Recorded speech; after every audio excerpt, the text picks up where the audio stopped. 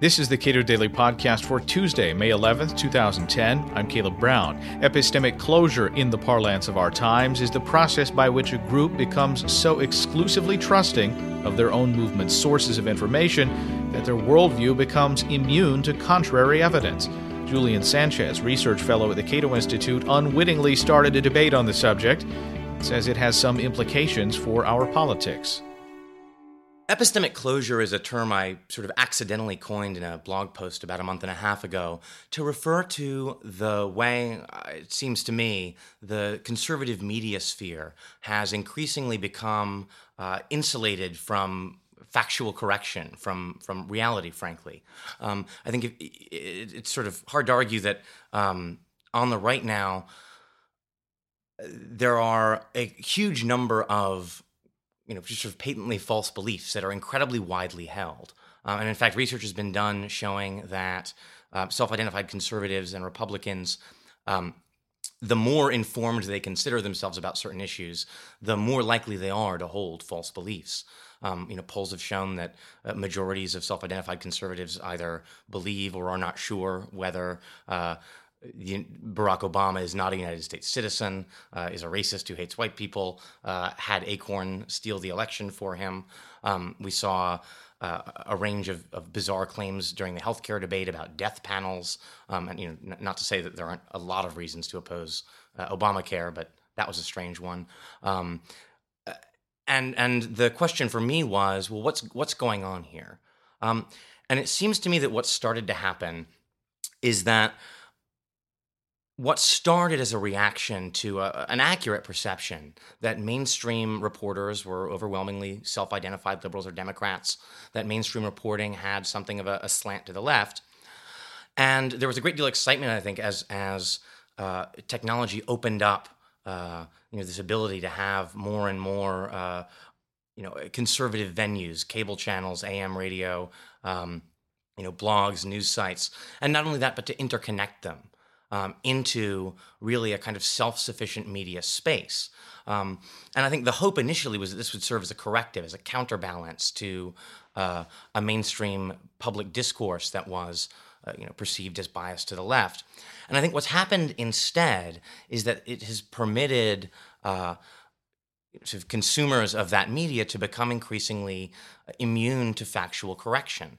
There was a incident a couple of years ago at CPAC where Tucker Carlson got up and said, conservatives need to start emulating the New York Times a little more because it's a liberal paper, but it's also a paper that, basically cares about accuracy. And he was just roundly booed. A chorus of boos erupts. And it was, I think, an interesting illustration that for the right now, the mainstream media isn't just seen as somewhat slanted, but is seen as pravda, is seen as essentially untrustworthy. If you look at surveys about what media people trust, people in general don't trust the media. But the interesting thing that you see is that basically conservatives, at least among the kind of major news TV channels, have huge amounts of trust for Fox News and basically none for everything else. And the pattern is somewhat switched on the left, but that still means that the sources the right now finds credible are this sort of small niche where I think you see a real reluctance to call out claims that are false if they're seen as being politically useful. Death panels, I think, being a case in point. And I don't know how novel an observation any of this was, but the post I wrote ended up starting this rather sprawling conversation where folks at the National Review and the New Republic and the New York Times and the Atlantic all got involved. And I think the only way, as unlikely a term as epistemic closure, which for anyone who's Googling at home has a completely unrelated meaning in philosophy jargon, is that I think a lot of folks on the right have been quietly worried about this for a while. So folks like Ramesh Ponnuru at National Review and Ross Douthat at the New York Times all sort of came out kind of tentatively saying, I think this is a real problem for us now. And while obviously confirmation bias and kind of convenient selection of facts are just ubiquitous and universally human phenomena, that it's more of a problem on the right now. And I think it's a function, again, of this burgeoning set of conservative media institutions that don't have the built-up sort of set of institutional norms that work to correct bias at the so-called MSM, that at least keep it kind of tethered, make the bias as accidental as opposed to sort of the mission, combined with an ideology that says, well, I saw this fact on Powerline, and I heard it on Fox, and I heard it on Mark Levin's show, and I read it in the Washington Times, so it seems like it's multiply confirmed. And then I've got an ideology that says, well, the New York Times is just full of lies. So if they say this fact is wrong, I can choose to not trust them and trust this other set of facts instead. And in fact, there's a feedback loop because as you get this set of beliefs that is more and more detached from reality, when you see that the mainstream media are not in line with this, it's just more proof of their perfidy and bias. It becomes closed in, I chose the word closure because it means, in a sense, it becomes a system of belief formation that is closed off from correction by, again, this combination of this institutional structure of interconnected sources and an ideological justification for rejecting anything from the outside. Doesn't that attitude, the belief, doesn't that marginalize itself? I mean, doesn't it seem like that problem should be able to correct itself in the sense that you and I can sit here and talk about birthers or people like that and perhaps roll our eyes or say, well, that's a ridiculous belief to have. Doesn't that sort of marginalize itself? In the long run, you would hope so. But I think part of the problem here there's a couple things, right? Part of the problem is that on the right, even among folks who know better, I think there's a reluctance to, this is Reagan's 11th commandment, first of all, is that you don't want to attack, your friends. Second is that, this stuff is popular. It gets people riled up. And I think there's a sense with Obama riding high and growing government and absolutely legitimate concern about that. There's a reluctance to, shatter any illusions that may be serving to mobilize the base against that. One can kind of understand that. And I think there's also, frankly, again, because of this interconnection, the folks who know better, maybe writing at National Review, let's say, still want to go on Fox, still want to get invited on Rush Limbaugh's show. So there's also, I think, a kind of professional incentive not to call out misinformation. In the long run, I think it's probably destructive. In the short run, you can be very successful by having people who are misled. I think the problem is that important though it is to check the sort of expansion of government by the Democratic Party, ultimately, if they get good enough at opposing that they're in a position to govern again, you need people to be connected enough to reality to govern effectively and not, ranting like Michelle Bachmann about replacing the dollar with the yen or something. But being connected to reality, you talk about this being a bigger problem on the right. Clearly, it's a problem on the left from the very beginning of Barack Obama's presidency. He came out and said, look, these debates about what gets an economy moving, well, they were settled a long time ago. Right. And of course, those debates were not settled a long time ago. The debate is actually just as vibrant today as it ever was, among economists anyway. And you say it's more of a problem on the right than the left? I think it's more of a problem on the right than the left because the left does not have again, a kind of alternative reality structure in the same way.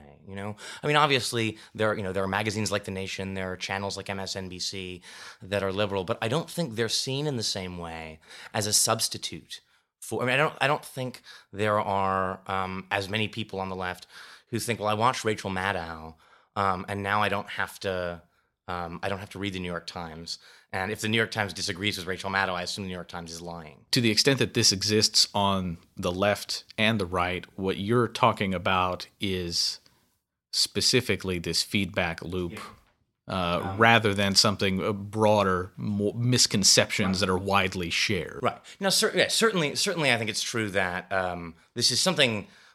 There's no intrinsic reason that the right should be more susceptible to this phenomenon. Certainly, if you went to college, you probably knew a little clique of young Marxists who just rejected anything they read in the corporate media as lies if it conflicted with something they'd read in an interview with Noam Chomsky or in the socialist worker or something. And I think certainly probably in the 70s, it was a bigger problem on the left. I think right now, as a systemic issue, it's a bigger problem on the right. Everyone has false political beliefs. Everyone tries to choose beliefs that are congenial to their pre-existing ideology. But I don't think what you see on the left is the same kind of a cocooning. Not necessarily cocooning in the sense that you never read views from the other side, but that everything is sort of filtered so that you only encounter not just with explicitly ideological arguments from the other side, but even just from sort of straight reporting is seen as kind of alien and untrustworthy. Has this debate come full circle? Is it done now, or I guess what has been the resolution of this debate thus far, with all these different groups jumping in and arguing about the existence of this problem and what to do about it? I mean, in a sense, I think this is the kind of problem where the first step toward a solution is to acknowledge it. I should say, incidentally, it's healthy, and I think you've actually also seen folks on the left, talking a little bit about, well, to what extent are we also subject to this? And so that's healthy all around. But I think what's come of discussion that I've seen and found heartening is that I have a sense that there are, again, sort of voices on the right who perhaps have been quietly uneasy about this for a long time, who are now starting to sort of speak up and say, maybe we should make a point of talking about it when our sort of popular voices, our entertainers, are saying things that are good for ratings, but out of touch with truth.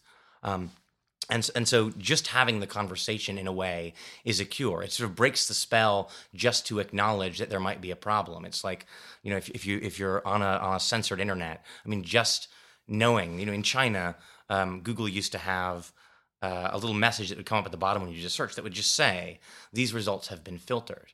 And it's sort of enormously important just to become aware that you've got a filtered sort of media stream. And I don't know how it will pan out from here. I mean, the debate has been helpful. The question is now going forward, do the folks who are a little bit uneasy about it start saying, maybe it's not as important to have a maximally riled up base. Maybe it's important to be making arguments and saying things that are sane and that are not in the long run going to make sort of moderates and other people who are not already true believers worry about how far off the rails we've gone.